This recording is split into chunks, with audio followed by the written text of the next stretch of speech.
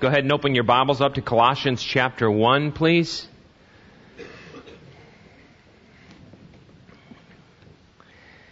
I want to thank many of you for your ministry to my family this last week. I've received many emails and texts and Facebooks. And I want to thank you so much for the care that you have exhibited towards us. It's been very very trying, and you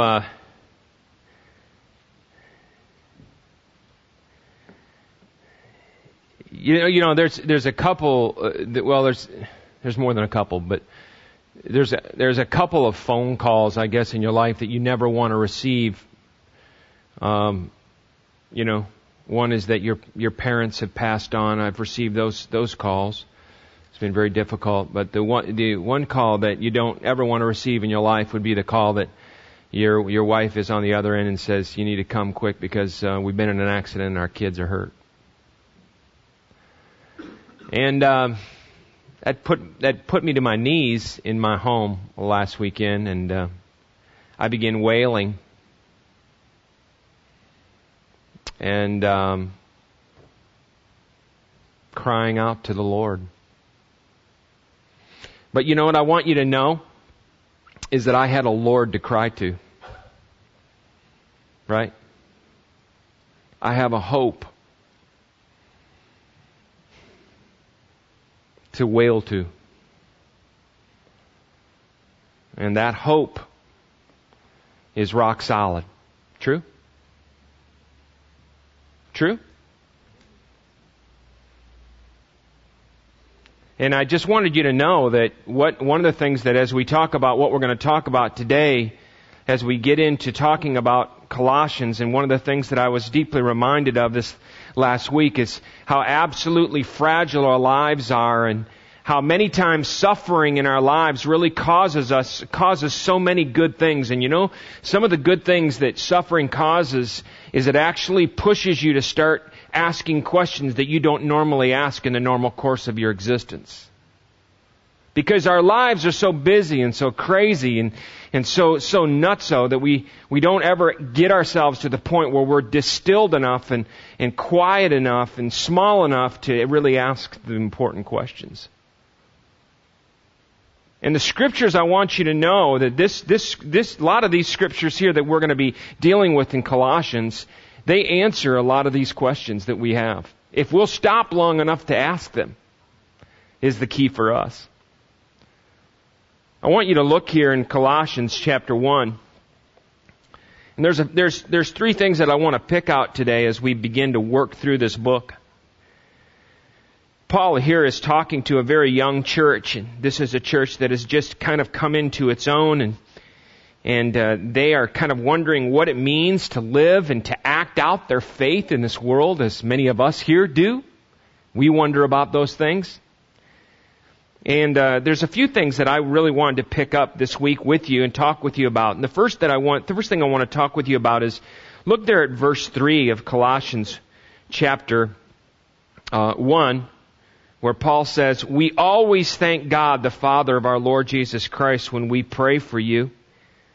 And I thought about the concept of what would it look like to always be praying in my life. I'll come back to that in a minute.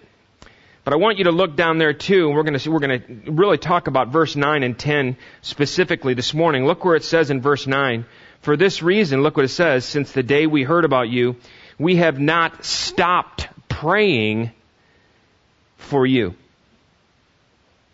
In fact, in Colossians 4:2 it says, "Continue steadfastly in prayer and being watchful in it with thanksgiving." And I began to ask myself the question this last week. It's a good question for all of us to consider. And the question is, what are we, quote unquote, always doing? You ever had your wife or your husband look at you and say, "You always do that"? Right? You ever heard your friend say that? "You're always doing that." One of the things I try to help out with our couple, and some of my real great friends that come in and talk with me about their marriage, is I try to keep them from using the terms always and never. because they disengage the process of listening to each other.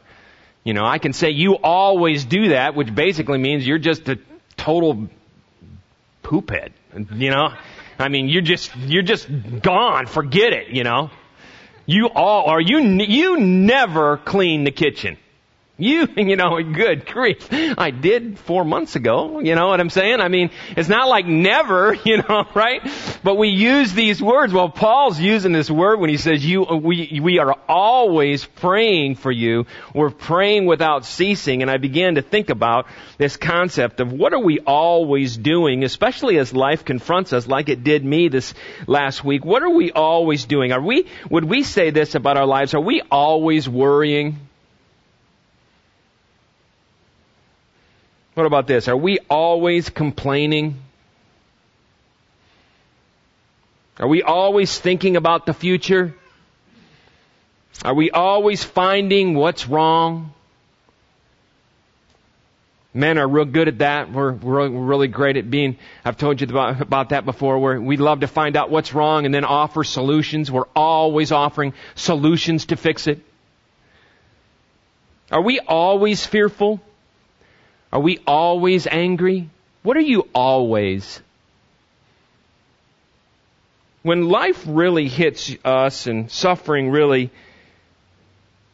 comes, what do we always do? For instance, in the situation that you find yourself in right now, and maybe some certain difficulty, what do you always do? What's your default mechanism? Do you always go to your friends and complain? Do you always feel sorry for yourself and go to the park and smoke something really fun? Oh boy, yeah, that was said. Is that what you always do? What you always do is an indicator of probably some sort of spiritual, truth that you've arrived at. Something that you believe will help you in your situation of always. And the interesting thing about what Paul is saying here, Paul's in prison writing this letter. And he says this, we are always praying for you. Always praying for you.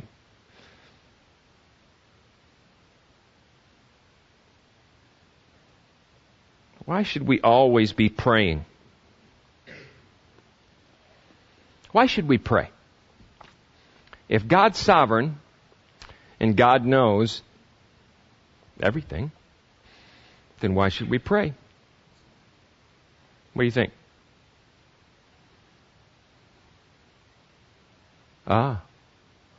Because we can. What else? What's that? Keep us connected. Good. Exhibit the fact we love Him, sure. You know, I think that we all have a really great gift. And I think you have it along with I. And the gift is we're holy forgetters. We forget. We forget. We just forget about the Lord. We forget about His Son. We forget about the cross. We forget about our hope.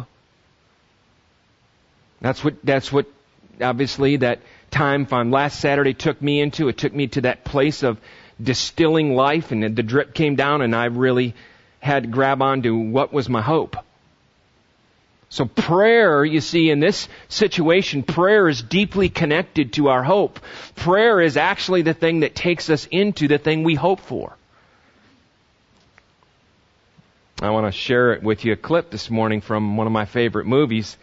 You've all seen it before, but it's called The Shawshank Redemption. And I want to share this clip with you because it has a lot to say about hope. And then I want to dialogue a little bit. This is right in the part of the movie where Andy Dufresne ends up coming back from solitary confinement, and he had been put into solitary because he went into the warden's office or whatever it was, and he played music for the prisoners. And as he's playing this music, he locks the doors, and they couldn't get to him, and he just kind of took it, right?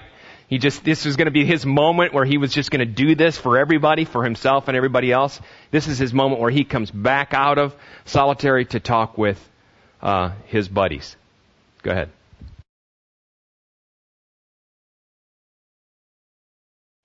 Is hope a dangerous thing? Come on. What's that? Okay.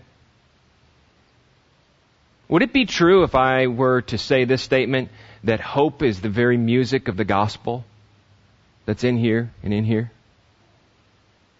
Would that be a true statement? I think so. Would it also be true that there's many of us in here that have the living hope living inside of our lives, but for some reason we are like red, and that hope is very cynical, pushed down, and doesn't really exist? In other words, hope could actually be the worst of things, the most dangerous of things. Would that be true of many of us in our Christian lives? Yes?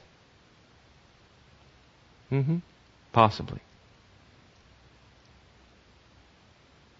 But when we're going to pray, you see, what we're doing is we are going to our living hope. We're going and we're announcing to our hearts that we don't want to forget anymore, that we want to remember that we have a Lord that is alive and well and is big and is strong and is sure. In this crazy world that we live in, that he was talking about, in many ways we do live in the kind of these crazy confines of a prison, is it not true? That we know that there's nothing can come against that hope. Do you know that that's a very biblical principle about our biblical hope? Our hope in the Lord. Tell me something this morning. Do you have a hope? Is the content of your hope in the cross of Jesus Christ? Is he your hope? What's your hope? Paul talks a lot about the three friends all the way through the epistles, and the three friends that he talks often about are faith, what? Hope, and what's the next one? Love. So the first thing that I wanted us to talk about this morning is I wanted you to be thinking about connecting your hope with your prayers. Pray always. Pray with your wife. Pray with your husband. Pray with your children. Last night, my in-laws were in town, Shelley's folks, and deeply, deeply love the Lord. People that are just rock solid.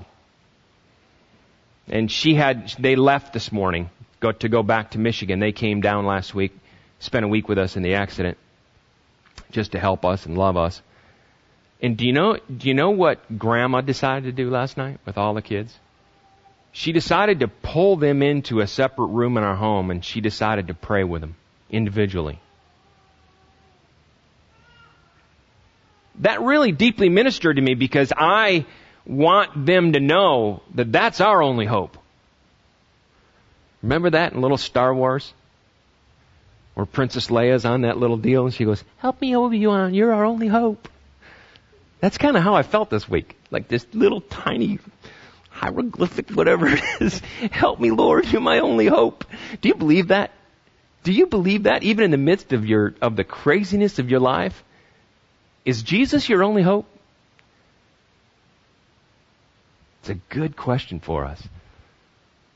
So prayer's always connected to hope. And I love the fact that Paul says here that we're always doing this. We're always praying. We always are praying for you. I love this. And now let's go on to what number 2 would be, the content of Paul's prayer. Look there in verse 9. I love this. For this reason, look what he says, since the day we heard about you, we have not, and we talked about this just a second ago, we have not stopped praying for you and asking God, this is the content of the prayer, look what it says, and asking God to fill you with the knowledge of His will through all spiritual wisdom and understanding. So Paul's prayer is asking God to fill you with the knowledge of His will. And this is a good, I guess I would say formula. We hate to use that word, but it's a good way to pray for God's will, that you would be filled with God's will. asking God to fill you with a knowledge of His will. The great object of prayer is to know the will of God. That's one of the reasons why we pray, is to not only get connected with our hope, but to know the actual will of God. And in prayer, now let me make sure you know this now, in prayer we are not trying to persuade God to do what we want Him to do. No, we are trying to find out what He wants us to do. Do you see how inverted that is? Let me say that again. We are not trying to persuade God to do what we want Him to do. No, we are trying to find out what He wants us to do. I read a quote this last week where a man said, God is trivialized whenever we enlist His support to aid our causes. And many times I think that's the kind of God that many of us have. If we fall into problems or issues or whatever the case may be, we go to the Lord to help Him in our causes. We may want to go to the Lord and say, Lord, what is your cause? And how can I come along and help you on the journey? Help me to help. Help me to move. What are you doing? How can I get involved in what you're doing? In prayer, we are not so much trying to make God listen to us. No. We are trying to make ourselves listen to God. Did you hear what I just said? That's inverted. We're not trying to get God to listen to us. By the way, we have Abba Father who calls us sons and daughters. You are in the house if you're in Christ. Okay? God wants to listen to His children. He's not out on the back porch reading the newspaper and disinterested about your life. He's very interested about your life. You're in the house. You have access. You have rights. You have an inheritance. You have a loving Abba Father who cares deeply about you, daughter and son. It's important that you get that. But in prayer, I think many times what we're trying to do is we're trying to make ourselves actually listen to God. Which means, probably, for you, it does for me, I've got to slow down my life long enough to listen to the Lord. When was the last time we've done this? Do you stop in your life to take time out to listen to your Father? To listen to the songs that He wants to sing? To listen to the hard things He wants to say? We're not good listeners, are we? When I talk with many folks, it seems like, and I'm one of them, it seems like we don't like to listen, we just like to tell people what we believe. We like to tell people what's right. It seems like whenever we get into a conflict, we don't want to listen to the other person, we just want to tell them how wrong they are and how right we are. That's called selfishness. And I do it all the time. It's called pride. And I do it all the time. There's a big difference many times in our relationships between listening to people and hearing actually what they're saying. Have you ever been in a conversation with somebody where you're talking to them and all you're thinking they're doing is waiting for the next little breath in the conversation so that they can tell you what they believe? That's not listening. That's not hearing. And a part of the content of our prayer here is this idea that we would actually listen to the Lord. In your prayers this next week, this is interesting, because these are some of the questions. These are some of the questions that emerged this last week out of the hospital for me that I want to share with you. That as I was praying, I was asking myself a couple of questions before the Lord, and I wanted the Lord to answer these questions. And here are a couple of them that I really want to advise you and maybe counsel you, coach you to ask these questions this next week as you pray. Here's one of them. What do I love? Is there something that I love more than God or my neighbor? What do I seek? No, this is like the real questions. You're not answering at the men's Bible study or whatever. This is like what you really feel about this. What do I seek? What am I working hard for in my life? Is it worth it? When you begin to ask these questions with your Lord, especially in a state of prayer and wanting the Lord to answer those questions for you, you're not going to like the answers. I'm just telling you right now. What am I working hard for? Where do I bank my hopes? What hope am I working toward or building my life around? What makes me tick? Where do I find my garden of delight? What food sustains my soul? What really matters to me? Where do I find refuge? Where do I find safety? Where do I find my comfort? Where do I escape to? What do I fear? Here's an interesting thing for all of us fear lovers. I want you to know this about fear. Fear is usually the flip side of desire. For example, if I desire acceptance, then I will fear rejection. Do you get it? It usually works that way.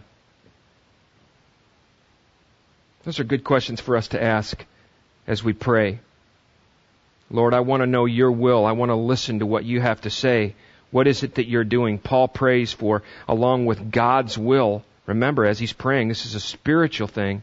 He's praying to the Lord, Lord, I want to know what you're about. I want to know spiritual wisdom. I want to know spiritual understanding.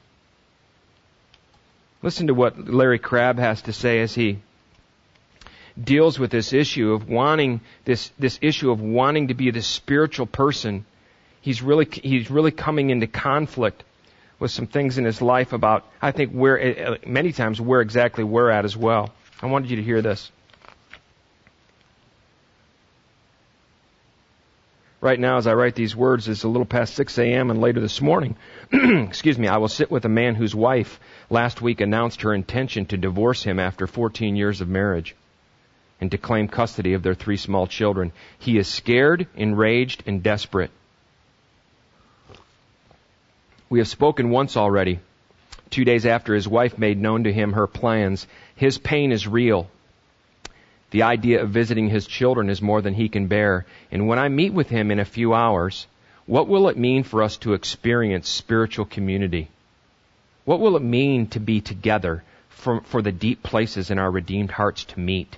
And what will it mean to move toward Christ?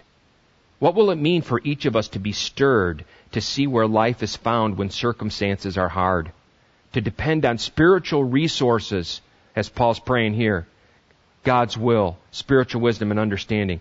To depend on spiritual resources to experience that life and to find within ourselves an overwhelming desire to enjoy the indestructible life of Christ that survives every trial. As I meet with this distressed husband, I want to be in the stream of God's purposes throughout history. Purposes that run through this difficult moment, but are neither limited to or thwarted by it. And I want to invite him to join me. With humbling force, it occurs to me that if anything good happens in our conversation, it will have more to do with who I am than what I can do. More to do with whether I listen to and follow the Spirit than whether I remember my training and use my professional skills. My life in the Spirit matters more than my counseling talent. And then he says this, have I prayed? Have I been still enough and honest enough and passionate enough to hear God? Think about that. That's what Paul's saying. Paul is saying that our prayers to come together to say for the Colossians people, I pray that you would be filled with a knowledge of God's will. I pray that you would have spiritual wisdom. I pray that you would have spiritual understanding. Is Paul saying that's the only hope that we have to help each other?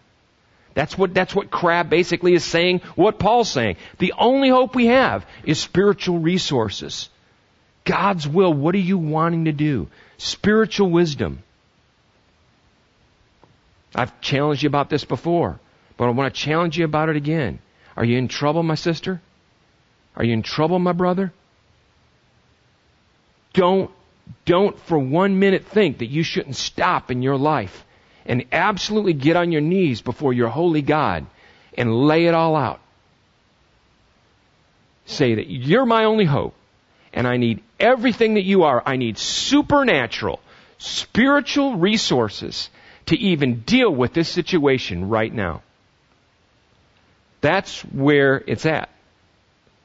Even when I get together with you, even when you get together with a friend, even when we're in our little koinonia groups, the hope there isn't to have these cute little fix-it answers and to eat good food and pray a prayer and be dismissed.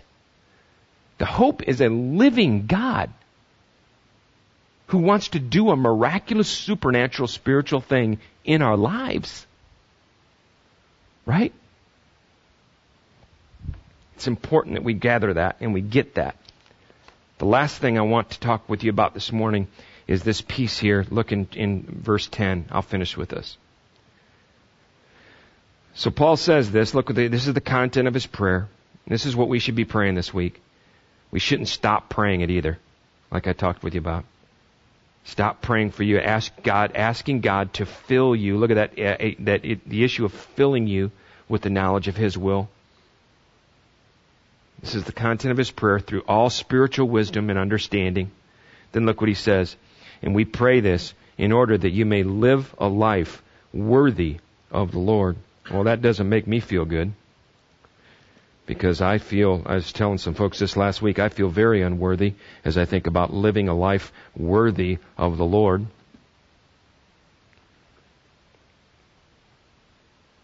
In the ESV version, it basically says, so as to walk in a manner worthy of the Lord. And I just want you to know and clear this up for you this morning, that this does not mean to walk so that one becomes worthy of the Lord or His salvation. That's not what we're talking about here. The idea of living a life or walking in a manner worthy of the Lord is that it is consistent with and conforms to what God has done for us in Christ. The aim of knowing God's will and gaining spiritual wisdom and understanding is so that we can actually live and walk a holy life. Do you get that? It's not something we talk a lot about. We don't like to talk a lot about conduct because we're good Presbyterians. We talk well about grace. And God forbid that we would ever talk about conduct or law. But the fact of the matter is that a holy life is supposed to beautifully emanate out of a relationship with a holy God. There is a path for us to follow as we think about following Jesus in our daily lives, in our work lives, in our home lives. God does have a path. He does have a way for us to navigate. I was in Colorado. I don't know if I told you this story, but I decided one day that I was going to head up to a high mountain lake and I was going to go fishing, trout fishing. And I did something that I wasn't supposed to do. Go by myself. And I had a Smith & Wesson Model 60 handgun with me. And I put it in the bottom of my backpack and put all my other clothes in there and put it on my back and headed up at about 5:30 in the morning. This is out in like the wilds of Colorado, and I go by walking by this path. I'm about 2 hours up, and I hear this, and I go, there is no way that that's a bear right now. There's no possible way, Lord, that that's a bear right now in these woods. What a stupid prayer. There's no way there could possibly be a bear right now as I'm walking along by myself in Colorado in these woods. And I began to think about things like, where's my gun? That's just one of the first things that I thought of. It's a natural thing to think about because you could think that your life is going to end any second. And I realized what a ridiculous thing that I had done. I had put my gun in the bottom of the backpack. And so what a nice meal for the bear as I'm searching for the gun in the backpack, he can come and take a big old giant bite of flesh. And I realized that the gun was there, and so then I realized that I made the second mistake, which is something that you don't do in bear country when there's a possible bear. Just let me help you, give you this advice. You don't run. You're not supposed to run. Well, what do you mean you're not supposed to run? You say you're supposed to be there and you're supposed to act big. Are you kidding me? I didn't have the guts. I didn't have the thought to act big. I just had the thoughts of running as fast as I can. And I had remembered just at that time I began to run really fast, as hard as I could with the backpack, that one of my guides who had been up there like all the time with these people said, Joel, make sure when you take the fork on the road that the left one that you go on, when you go on the left one, okay, it's going to be shorter to the top, but they saw some bears up there. Make sure you take the right path a little longer, but it'll be better for you. Guess what I did? Yes, that's right. You know the story. I was a left pather. And isn't that ever indicative of my life? A left path versus the right path that I should have taken. Isn't that indicative of us? The idea that Paul's getting to here is the idea that we actually do walk a path. That God has paths for us to walk. And many of those paths that God has for us to walk are usually right paths. But we're so willful, we think we can handle the life and everything else that we're going to take the left path because we love shortcuts, right? Listen to what Proverbs says. It says, make level paths for your feet and take only ways that are firm. Do not swerve to the right or to the left. Keep your foot from evil. Hey guys, we need to hear that, don't we? Hey guys, we need to hear that scripture. So there's this idea that as we pray, and as we pray for God's will and spiritual wisdom, and as we pray for understanding, that actually that would fill us to the point where God allows us to be, holy in our conduct as we walk in a manner worthy of the Lord, as we walk through life. And then we're going to hit on the rest of that verse, because next week we'll talk about what it means to walk worthy, because it goes down there and says pleasing God in every way, bearing fruit, and being strengthened. We'll talk about that next week. Hope that helps today. Pray with me. Lord, thank you for your word.